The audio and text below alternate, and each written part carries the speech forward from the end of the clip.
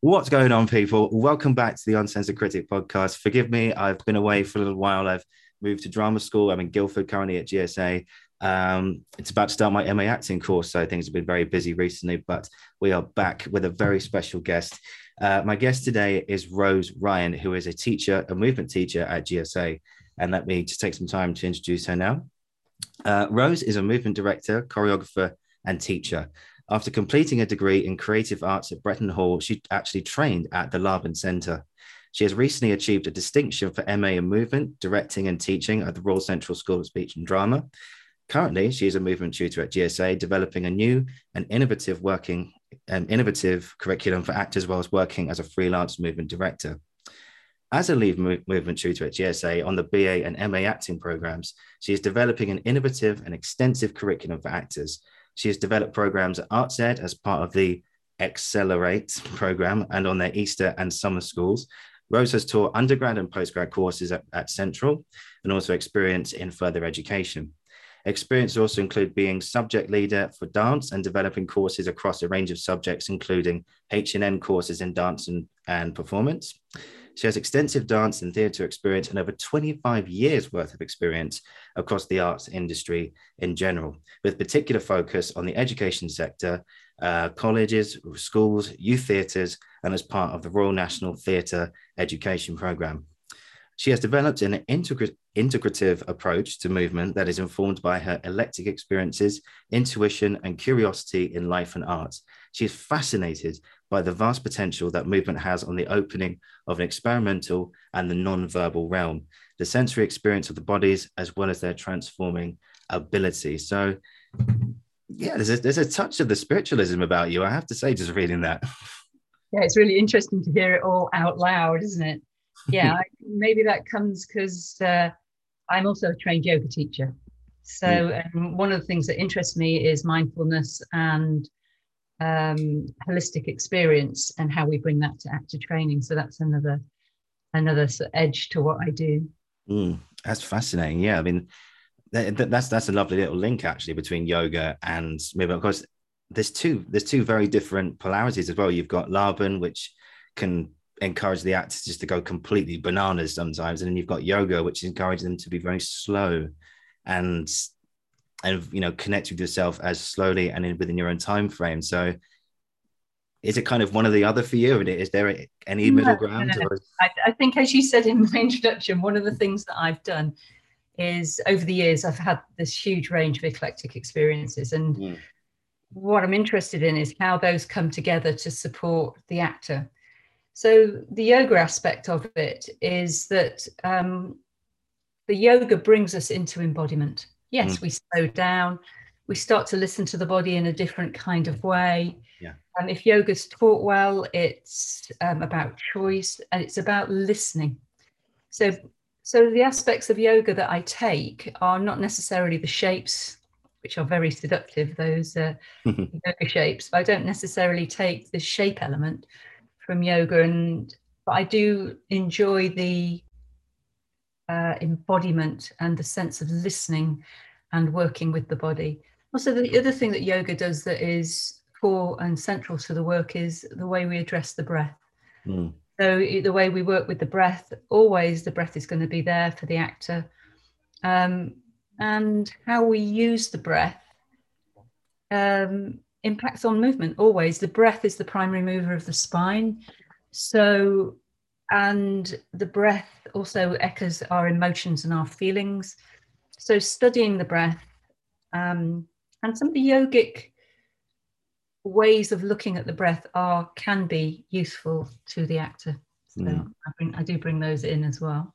Oh, fantastic. I mean, it's so interesting to see to hear the because movement is not something that comes to me very naturally. I mean, I can walk and run, that's about it. But, in terms of, being here at GSA, actually, we actors are encouraged to find that part of ourselves, and, to experiment with all those different movements. And I think that's really fascinating about what we're talking about today, which of course is the work of Rudolf Laban, who is your specialty.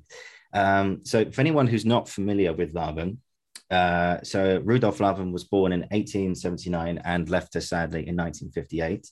He is commonly known and this comes from internet research, as the founding father of expressionist dance. Is that a fair thing to say?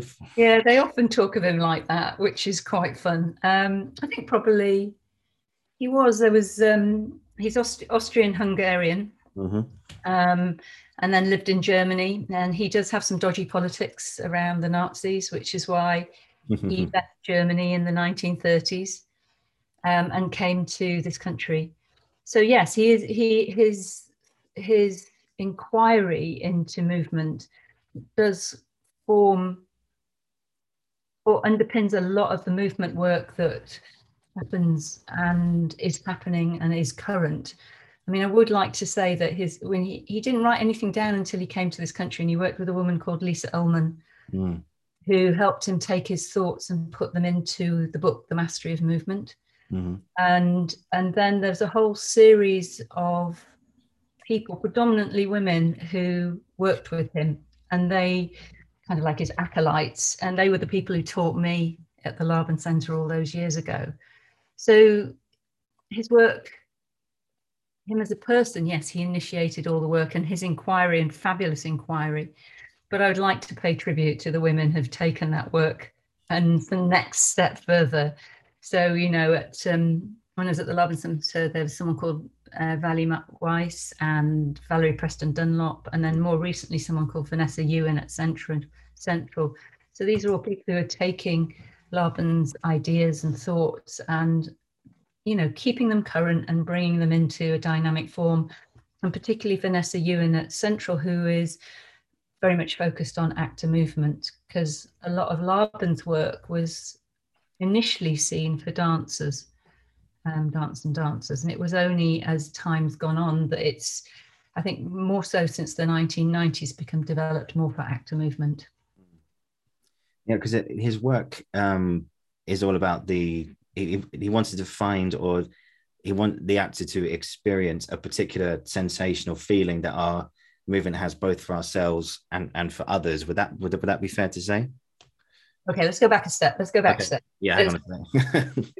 Because the one aspect, you know, Laban, I mean, one of the questions you were going to talk to me about, what does Laban bring to the table?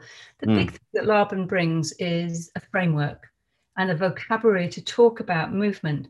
So I love the way you said you just walk and run. Hallelujah. Yeah. All you need to do. Yeah. You can then, you know, dance to the beat, so you can go to a club, you know, but you are moving all the time, even watching you now, the gestures we make, the small turns, the look in your face. And what Laban does is give us a framework and a vocabulary to talk about those things that are intuitive and instinctive to you. And often, especially all people find difficult to talk about movement, because we do it all the time. The first thing we do before we even breathe, we moved. So how do we articulate about something that is so us? Very hard. So what Laban did was he looked at 5 aspects. I call it's a 5-point star. So the body, and that's all the anatomical, you know, the bones, the soft tissue, the fascia. I have to remember all of them now. So it's body, action. So as actors, we know what action is, that, you know, it's doing things. Space, you know, the space around us, the kinetic space and the shared space. Then relationships, the relationships we have with each other, relationships we have with our environment, and then dynamic. And the dynamic and the expression of dynamic is the one we tend to focus on in actor movement. So when you're going to be working with me at GSA, I will take you through all of this, and we will start to practice the language that Laban has offered us.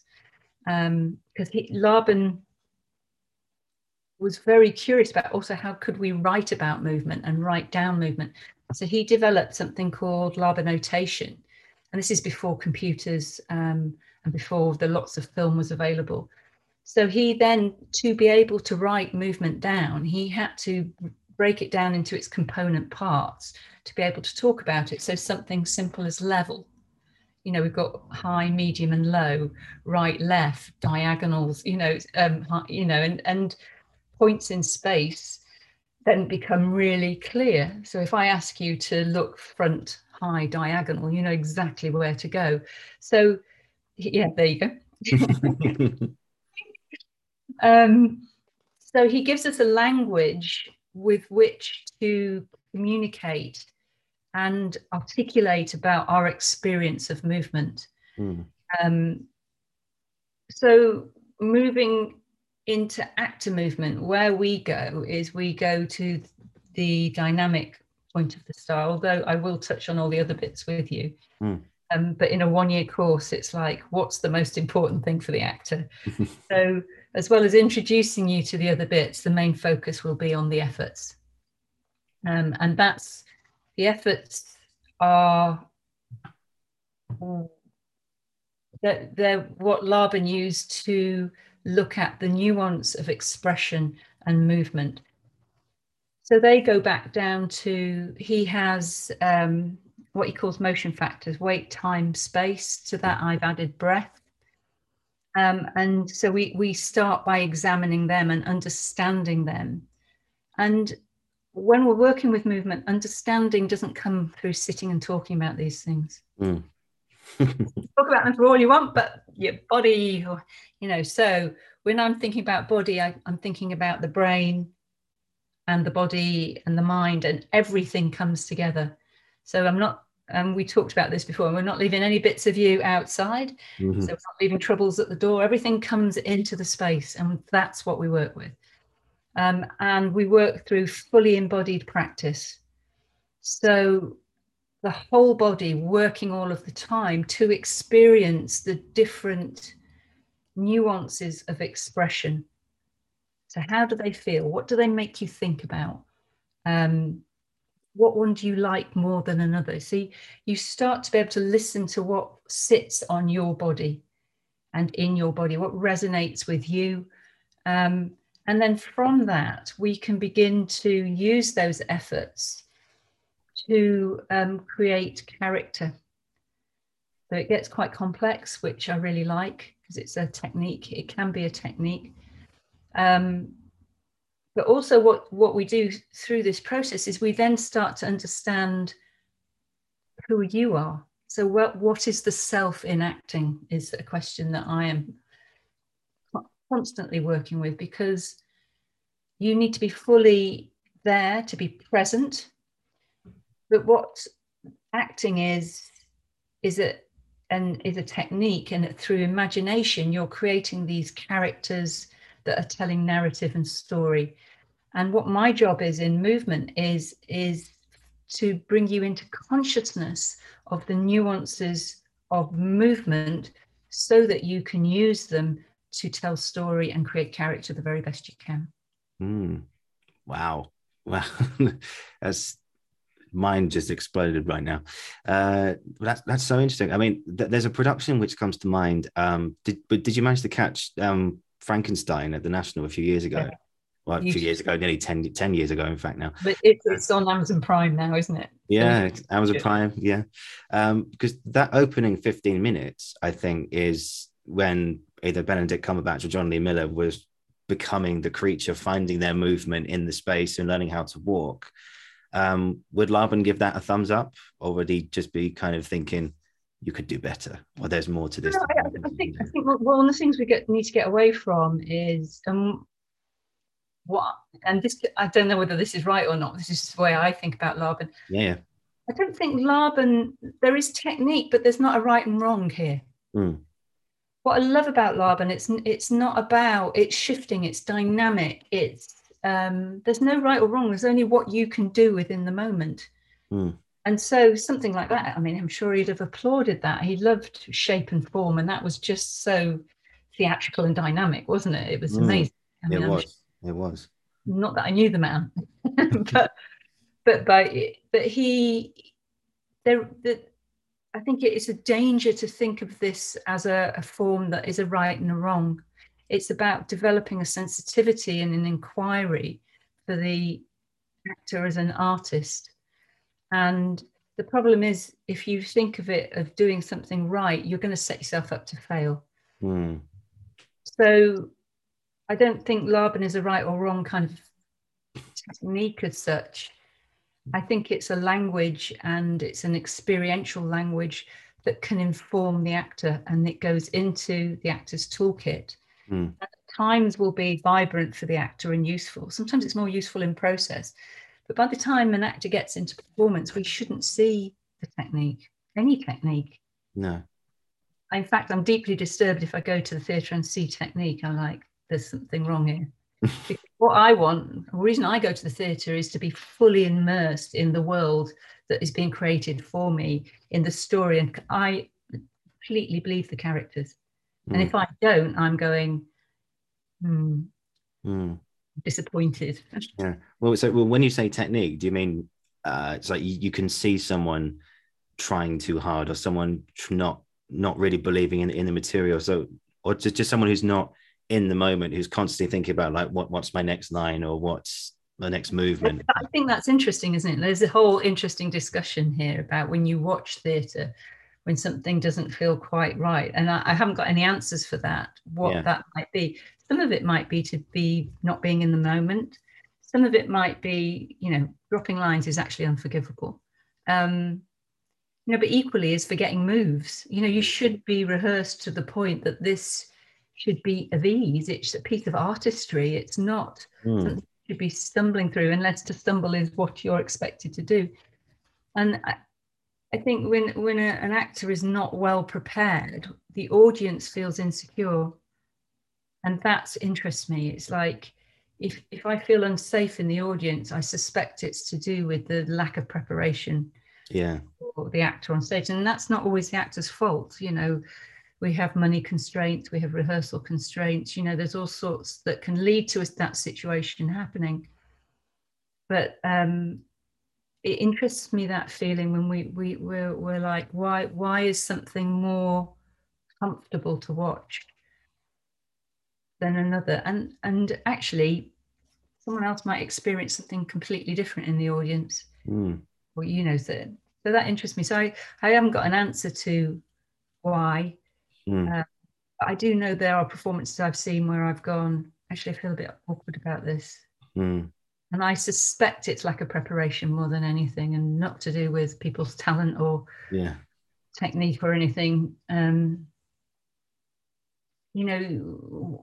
Theatre is a craft where, what I love about it, it's about practice. And that's what we do at GSA, and that's what I encourage you as actors to do, is what is your practice?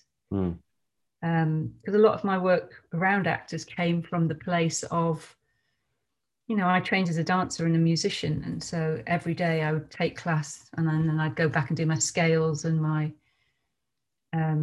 studies, and my acting friends, I'd be going, what are you doing? And they're like, well, we're just hanging out. And I thought, well, how are you going to be audition ready? Yeah. And they're like, well, we're fine with little lines. I was like puzzled by this. And I think what movement brings for you as the actor is the practice. I hope so. Excuse me. Yep. Bless you. So one of the things that I hope we engender at GSA is a sense of your own self-practice, and that, learning about something like Laban or growing, learning, about your imagination is not something that will happen overnight. No. You have to practice. You have to go away and practice. And movement, you need to practice 3 or 4 times a week. And when you leave and you're looking for work, the actors that I think now work have got their own practice. They've got their movement practices, they've got voice practices, and they're doing them daily. And so when auditions come up, they're audition ready. And so gone are the days where actors hang out just watching the dancers go off and do their stuff. So actors, and I might be doing people down, I think there's probably people out there who've always done something like that. But one of the things that I do try and do very much at GSA is engender practice in you. And that is, it might be for you who loves walking, it might be walking around the park every day. It doesn't need to be set exercises. It might be reading fiction to encourage your imagination. So practice, we need to sort of maybe redefine what practice is for us, because it'll be different for each of us. Mm. And also practice is dynamic, you know, so I know one day I'll go through, I've got a whole series of things that I like to do around the breath, some yoga based work, some singing, and then another day I'll go swimming. Both are my practice, both feed me as an artist, but do different things. And it depending on what I need to do or what I'm working on at the time, depends on what my practice will be. Yeah, because practice is key, because I think I think I read somewhere that actors, they don't practice, you look at a musician or a dancer, someone who plays the piano or plays the guitar will play their instrument all day long just to keep it all fresh up there. And same with dancers as well, like the stretching, as you said, yoga, so physical activity like swimming and stuff like that. But actors, we need to be careful not to fall into that trap of, we haven't got anything on at the moment, therefore we're not going to read a new play, or we're not going to go back to an old monologue we did of Shakespeare and think, okay, what else can we do with this now, because there's just limitless options for Shakespeare. But that's a really good message to hear, actually, and just to say, look, all us creatives, we need to keep practicing. We all need to be actively involved in our craft day in, day out, even if we're not working, and if you're not doing it, then something's not right. Either you're not enjoying it or it isn't for you anymore. But I think we've all done bad auditions. We've all been not prepared for classes. We've all turned up and forgotten our lines. And I did a RADA exam once. I got there and I didn't know the poem because I tried to learn it the night before thinking I'd be okay. And I really wasn't. Oh, that was a moment to forget. Here you go. No. The thing that's really important here, we are going to make mistakes. Yeah. So something I fundamentally believe in, creativity is about making mistakes. Hugely. Art is knowing which ones to keep. And you learn, the challenge for you is to learn by your mistakes. So like that at RADA, learn that you tried to do it the night before and you couldn't remember it. What that's on record now. Great. I can see it in your face. But you learned from it. You gained from it. I bet you haven't done that again. No, I really haven't. Great. That's going to be right. That's on the record now. Great. Why did I do that? Oh no. Well, never mind. But yeah. Don't, anyone watching, or listening, don't do that. Don't prepare the night before, especially if you're trying to learn a sonnet and you're still getting to terms with the rhythmic structure of the iambic pentameter. Yeah, don't do that. So anyways, more specifically about Love, and let's just delve into more of the specifics.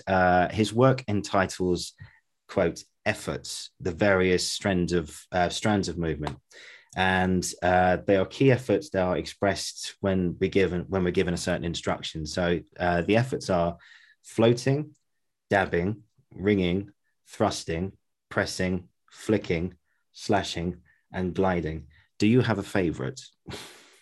That's interesting, because that's one of the things I'm going to do with you is, what are your favorites?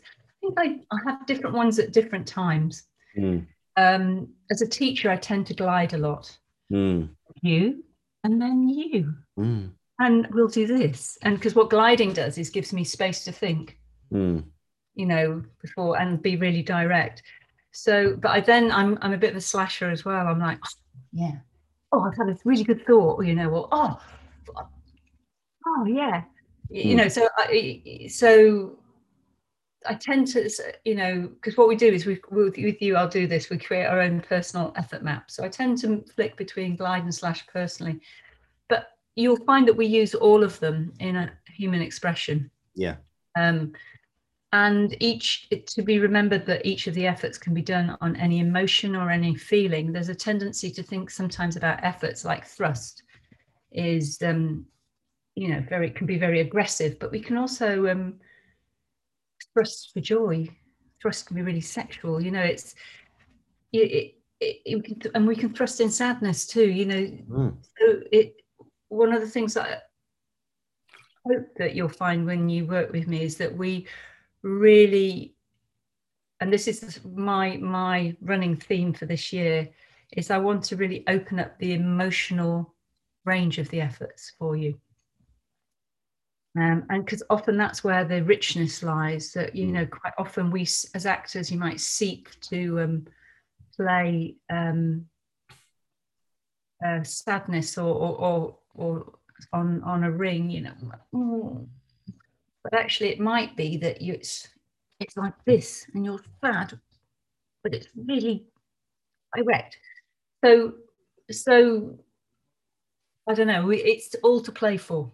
And that's what I'm interested in this year, just really exploding the emotional landscape using the efforts, so that you've got them. So they're there, and you like you've just asked of me, which ones were your favorite? You will find which sit with you. You'll also find some of the richness I've found is when actors play with the ones that don't initially appeal to them and to the character, because therein lies the greatest transformation. And isn't that what we're about? Through acting, we want to transform. But to transform, so this now ties into my embodiment practices. And again, something I hopefully will share when we're in the room together, is that transformation feels weird. So those moments when you're in the rehearsal space and you're going, this doesn't feel good, Rose, or this is a bit odd, I'm going, so part of my job is to get you comfortable with what the weird, because otherwise you would just play to your type all the time, which is great. We need to understand our type. We need to do that, but we also need to have a range. And transformation is that lovely edge where it feels awkward and difficult and odd.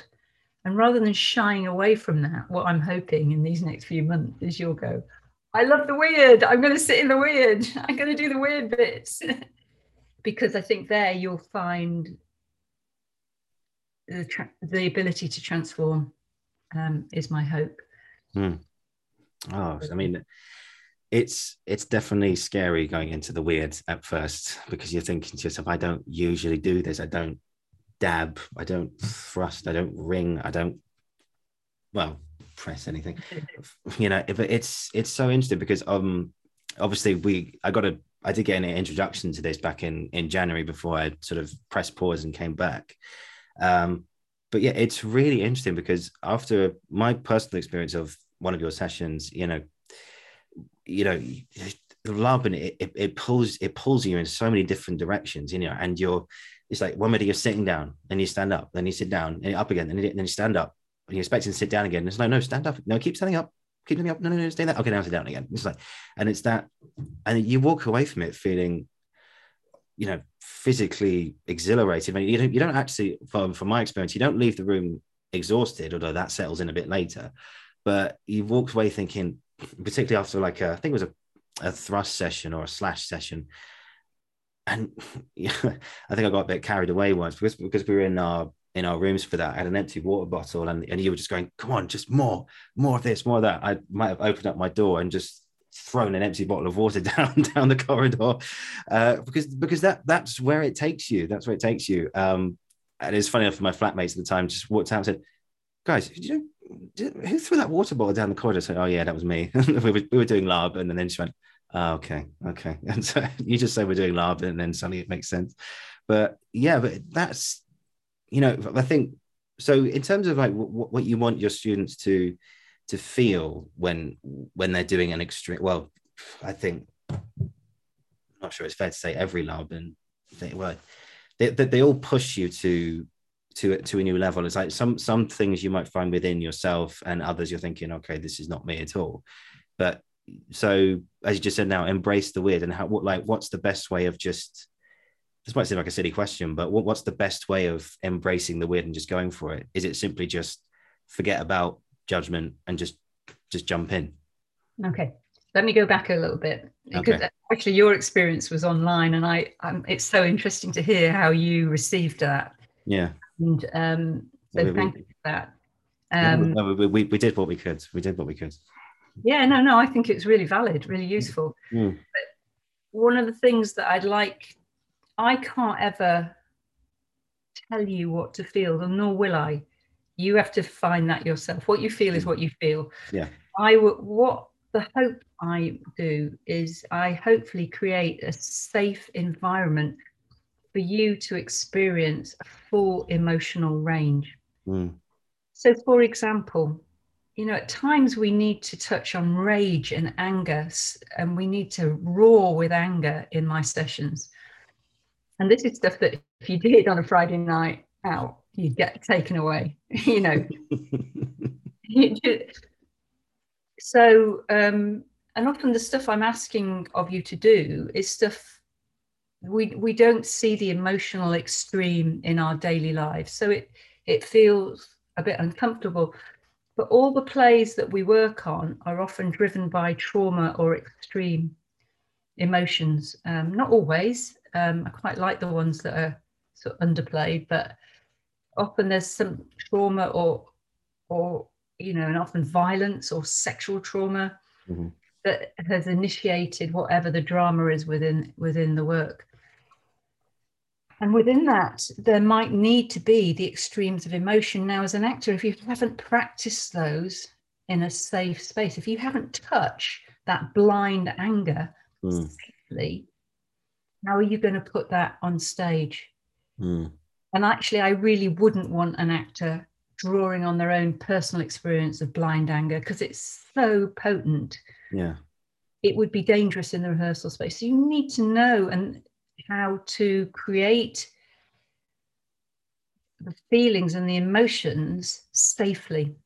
But they still need to have that extreme, because the play might demand it, or the narrative might demand it. And this is something that interests me, and a lot of my research around trauma and emotion is that emotions are a physiological event. They create, hormones, things actually happen to the body when we're in a state of love. It's huge for us. Yeah. So how can I get the actor to recreate that without being in love? They've got to be able to show love without all those hormones and things running around their body. And that's what the efforts allow us to do. But first off, you have to feel safe in the space. You have to be able to trust the people you're working with. Yeah. And you have to understand the separation between the self and the work, so that you can reach you can fulfill the full range of emotional engagement and then walk away and go and get your lunch, and not come out of the sessions traumatized. Now, I'm aware a lot of my work does often rustle up things in people and trigger it. At times it does trigger. So there's a trigger warning here for anyone who comes to do my sessions.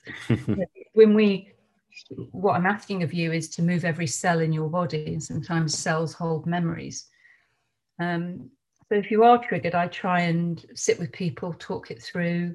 We have support services at Surrey to deal with these things, but it's not a bad thing if you're triggered. What thing to do is to know what's triggered you and how you don't go to that in a professional situation. Because I'm in a learning, I'm teaching, I'm holding the space for you. So the learning from a situation like that, our feelings are really valid, and if somebody's experienced something traumatic and it's triggered through a session, that is really valid and valuable, those feelings. And I'm there to support and help. And there are other things wrapped around. If I can't be the person to help, because I might not be, there are other support services that can step in and you can talk to. But does that make it clear that it's a safe environment to experience the range of the human condition and human emotions? Yeah. What was the nub of your question, the very last bit? It was something. I think it was something about we were talking about how, like, what do you want your students to feel? But I think you might have already answered that. Is in terms of just the full spectrum of the whole training. To be honest, I can't really remember, but I think, but that's an interesting build on to, we may be triggered by, well, I'm sure most of us, we might be, I'm not sure, but if we are triggered, I think that is so important to get it out of our system, because if we're carrying around these emotional traumas and everything else, we're never going to be able to just kind of just progress or just move on. Can I stop you there? Because I think there are lots of people who've been through lots of trauma who can and do act beautifully and brilliantly. I'm sure, yeah. Yeah. So trauma is separate, and trauma is something that everybody deals with their own ways. Yeah. And we don't need to bring it all out in actor training. We don't. But if it comes out, then it needs to be dealt with. Of course. I just want to be really clear about that, because I just want to be really clear about that. Because what we don't want the training to become, or the education to become, is it doesn't need to be therapy. Yeah. I enjoy a bit of therapy. That's not what we're doing. What we're trying to do is build the skills to be the best actors that you possibly can. And at times you will be triggered. And at times in the professional world, you will be triggered as well. And you need to know how to deal with that. But I just want to be really clear, there's lots of people who've had horrendous traumas in their life and are fabulous actors, but they don't bring that into the space. Yeah. That's good to point out there. Cool. So in terms of this is something we were discussing just before we came on today. There's I heard a link from so there's a guy called Alam Orion who's a method acting teacher, and he sort of mentioned in passing that Laban might have I think was a continuation of the work of Stanislavski and Lee Strasberg, but you sort of mentioned that he worked more with Chekhov in the Moscow Arts Theatre, and then therefore is not so much about methods as such, but more like dipping into your shopping bag of imagination, if that makes sense. Yeah. Okay. So let me backtrack on that a little bit, because I don't know that much about Strasberg. I know bits about Stanislavski, and I know that Chekhov was a student of Stanislavski. Where I'm coming from is, in my work at GSA, I've been working a lot with Gronya Byrne, who has done one of these podcasts with you. And what we've realized is the synergy between the work of Chekhov and the work of Laban. In that, Chekhov's talking about the use of the imagination, and what Laban does is give landmarks in which to explore the imaginative territory through the body. So, and then there's the whole inner and outer that we get with Chekhov, and also you've got Laban is using like the efforts to give you a way of expressing the inner and to let it become the outer. So there's a lot of synergy between the work of Chekhov and Laban, and I think Chekhov really looked at the artistry. It's that you're an artist as an actor, and that you use the imagination to create these amazing characters, which again, we come back to the discussion about where we place the self here and what is the self. My limited understanding of Stanislavski I think Stanislavski originally, with his focus on naturalism, wanted actors to use their own experience to recreate that. And from my reading, what he found was that he abandoned that after a while, because he found that everything was a little bit dull. It was led to actors being, it didn't work from my understanding. And that what actors need is techniques that allow them to we've talked about that transition, to transform, to be something different.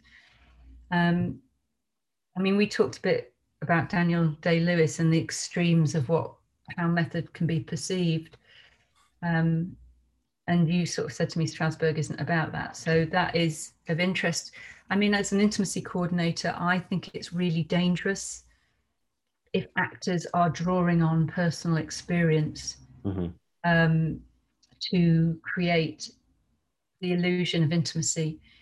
I would like to, intimacy should be about the character and the narrative and not about. So we shouldn't hear an actor's own sex sounds, for example. No. So there's something about safety here that, I think what my understanding of the work of Laban and Chekhov, what that gives the actor is technique and tools, and it through imagination to move beyond the self and to find character, so that after they've been working, they can then switch off and go and get their lunch. And it's fine. Yeah. Yeah. I think something we talked about before that shouldn't be lost is someone like Daniel Day-Lewis. We talked about, you know, sort of walking around the streets of New York in a hat and being a butcher. Research is really important for an actor. Yeah. And how you do that research, and possibly for someone like him, he needs to experience it. You know I think through movement, and one of Laban's things is his object was to get actors thinking through movement. This is a whole kind of the consciousness of it. And sometimes research isn't sat looking at Google. Google can only give us so much. It's an experience. You know, you might need to experience, you know, if you have to, you know, butcher a lamb, you might need to go and butcher a lamb to just feel what that's like, to then be able to offer that specific action in the play. So there's a line between research and then that sort of what I understood as sort of the method stuff, losing the self in that. And I would actually ask of actors not to lose their self in what they're doing, just from a safety perspective. Keep yourself, stay safe. Yeah. I wrote down a few notes about all of that. I've got here, embodied work helps understand the internal impulse and develop an expressive body that can make precise choices. Wow. And I think that's what Laban and Chekhov is doing. They're both seeking that embodied work to understand, you know, feelings, emotions, thoughts, and then we need to express it to an audience. And I talk about being deadly. We make precise choices. You know, so you can find when I'm working in the room with you, I don't do wafting. People always think I'm a wafter, but I'm not. I like things to be clear, precise, rehearsed, practiced, and then they soften. Once you do all that work, everything softens, and you get these wonderful performances that, you know, when you're watching a performance, you should just be engaged with the story and the character telling that story. Yeah, that's fascinating. That actually brings on to another question I think I sent to you. When you see, like, when you're teaching or when you're in the audience for a Laban project, or when you're watching us do our thing, as an audience member or as a spectator, when you see Laban and in full flow and all of us engaging with all the efforts, what does that do, like, from an audience perspective? Is it quite a spiritual experience, us going through all these different movements, or how does it feel watching it from the outside? I shouldn't see them. I mean, it should just be, all I should do is be engaged with the character and the narrative. That's it. And you know, it's a tool. You know, it's your job as an actor to tell the story. That's what you're doing. Spirituality is an interesting one with Laban, and I think with Chekhov too. Actually, the pair of them, I think, were at Dartington College at the same time, towards the end of the Second World War, and that was the whole time around anthropomorphy. I can't say it. Anthropomorphy was very much part, and there is a spirituality to the work, and otherness. But I don't know that. I don't understand that. I feel it, but I have yet to be able to really know what that is, and wouldn't want to put a label on that. I think for me as a teacher watching you do the work, when I watch students doing it and they're doing it really well, I'm just incredibly proud. Because it's really difficult. Yeah. I mean, what I'm asking of and this all makes sense to you as you do the course, but you create an effort duo, which is the internal and the external. There's things called codes and keys, which give us insight into the character about their age, status, all of those things. So you've got those three things happening.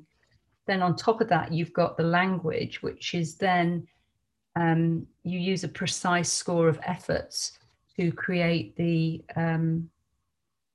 landscape of the language. So you've got 5 things going on at the same time. And that is why it's a practice. It's a lot to be doing all at the same time. But when you practice it through the rehearsal process and it's done well, it is just seamless. And that's what I see. I see seamless. I just see actors.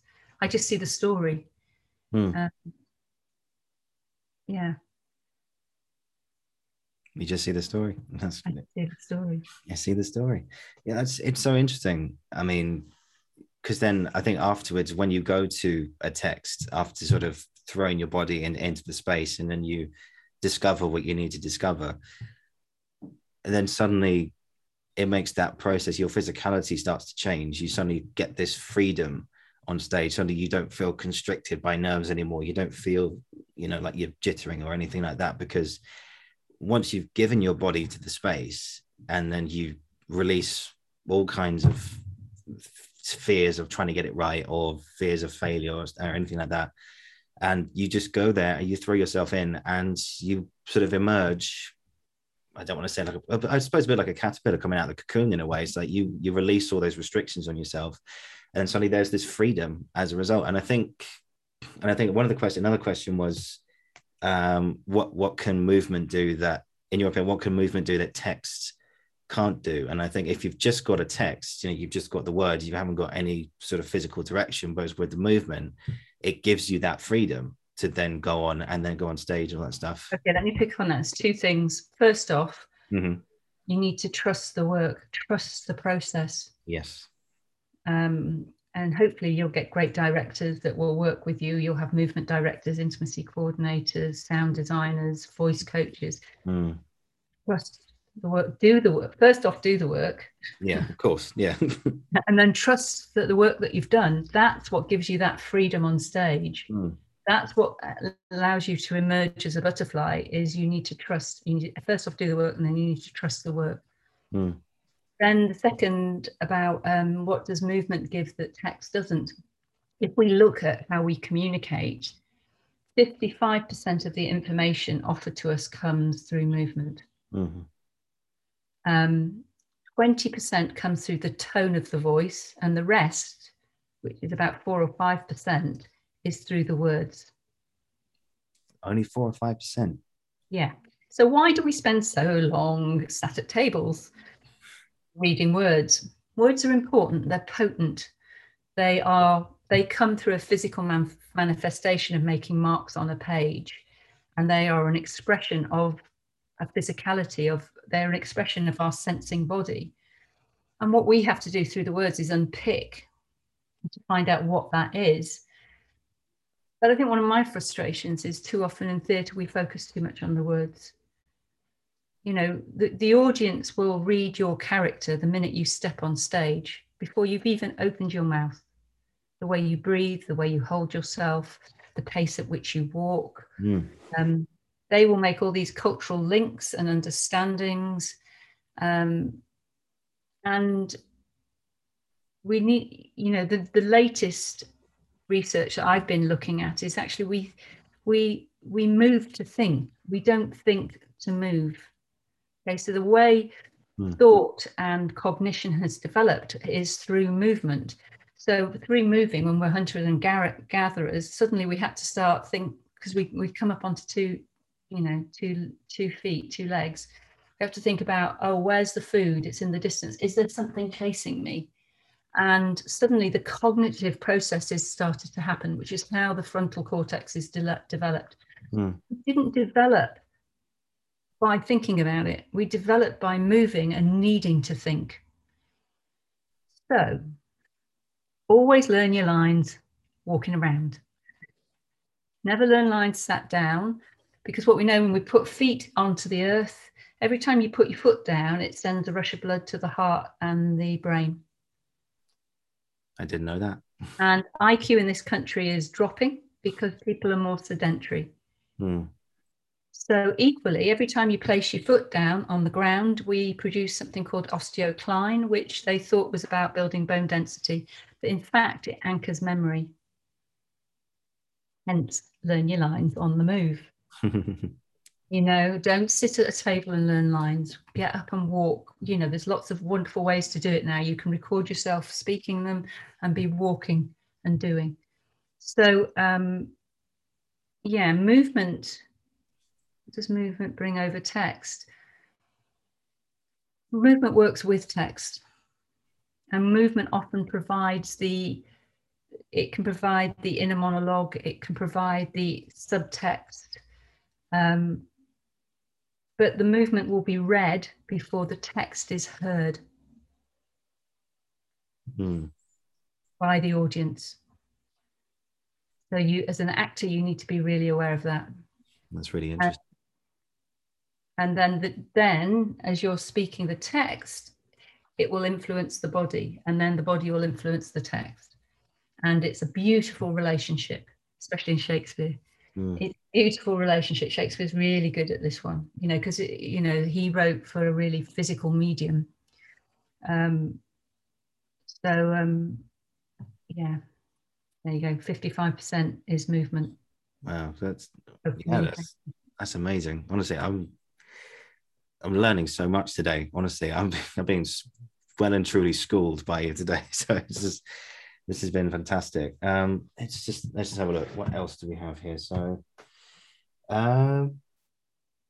we talked about your training. I did have a question. What was your first encounter with Laban, and I suppose what made you sort of jump into that? But I think we've already covered that. Well, I can just say that I went to the Laban Centre, and I was trained as a dancer, and I was at the Laban Centre and learned about Laban and had no idea what it was all about. So I was like, had these wonderful experiences in the 80s and then put it into one side. And then only through my practice as an artist and through time have I began to realize how potent that education was. So for those of you who come do my classes and just don't get it, it's fine. 20 years on, you'll be cool. It'll be okay. And now I'm in a really lucky position at Surrey. We've got the Laban Archive. So I'm now able to see Laban's original drawings, work with his original mark making, and and also the work of Vanessa Ewan has been really important to me to reignite my love of Laban. What I didn't realize was for all those years I thought I was ignoring it, I was using it. Because once you experience it and it's in your body, it's there forever. Yeah. And I think I feel that I now access it more articulately than I did for those years. But so my first introduction to Laban was one of, oh, what is this? What is going on? I have no idea what's going on. In fact, just recently I've gone back over all my notes from when I was at the Laban Centre, just to retouch that time and realize how formative it was for me. And then I have a project that I'd like to do. Is one of my older teachers is still alive, who knew Laban, is to get her to come and talk about actor movement, the archive, and then work with some of our students. And then Vanessa Ewan, who's developed a lot of the actor movement work for Laban, and work with our students, and then to put the two of them in a room together and talk about actor movement from a Laban perspective, I think would just be that'd be amazing, fabulous. And it would help me. I can understand what it is, because I understand, as a teacher, I understand enough, and I love it enough to be able to share it with you. But it's a dynamic thing, isn't it? Learning. There's other aspects of Laban which do delve into the spirituality that, and he takes into he brings in the fourth motion factor, which is flow, and then it goes into, you haven't just got the efforts, you have these states of being. I'm not there yet. I'm reading about them. You'll get there. You'll get there. And at some point, I'd just love a group of you guys in a studio space, and we can just explore what that might look like. But Let's do it. Yeah, that's going to be the next project. But it's, the key is to keep learning. I think that's something Chekhov said, about keep growing your craft. And I think that's what Laban did. And all the way up to his death, he was positing new ideas and new ways of looking at movement. And so his legacy is one of dynamic change. Just keep learning, keep growing, keep doing what you're doing. I think we've kind of covered everything really there. But one thing I just thinking about there, by the way, you've got that on tape now. You want those two people to sit in that room, so we're putting this out to the universe now, and hopefully that will manifest itself one way or another in the future for you. But I think it's funny because I did another episode with Sabs talking about her experience of actually working with Jack Lecoq and everything else, and then she got to know the man, and sadly, you didn't get the chance to work with Laban, unfortunately. But if he was alive now, if he was still with us, if there's one question you could ask him, what would it be? Wow, who knows? I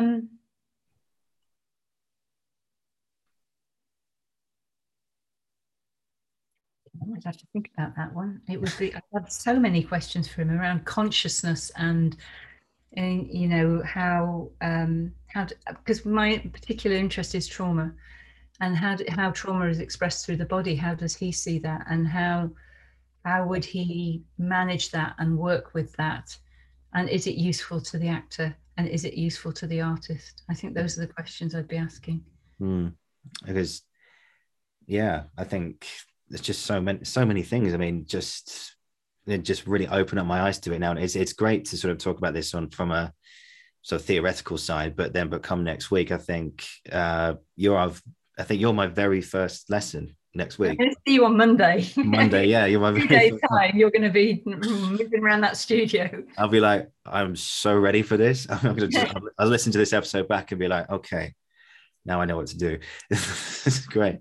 I think that is a wonderful place to sort of call it really there. I mean, Rose, thank you so much for today. I've learned so much. I am moving into the spiritual realm right now, without sounding a bit too silly, but I'm just feeling like a totally different energy in the room now, and all from like the way you articulated all his ideas, like talking about your love for it, and I can feel your passion for it as well, and how much you love it, and just promise me you keep this up, keep going, keep learning, keep sticking with Laban, and long may you reign at GSA with all this stuff. And so just a big thank you for and of course thank you for your time today as well. It's been so nice for you to take time out of your weekend to speak to me today, and this has been wonderful. So guys, thank you so much again for joining in.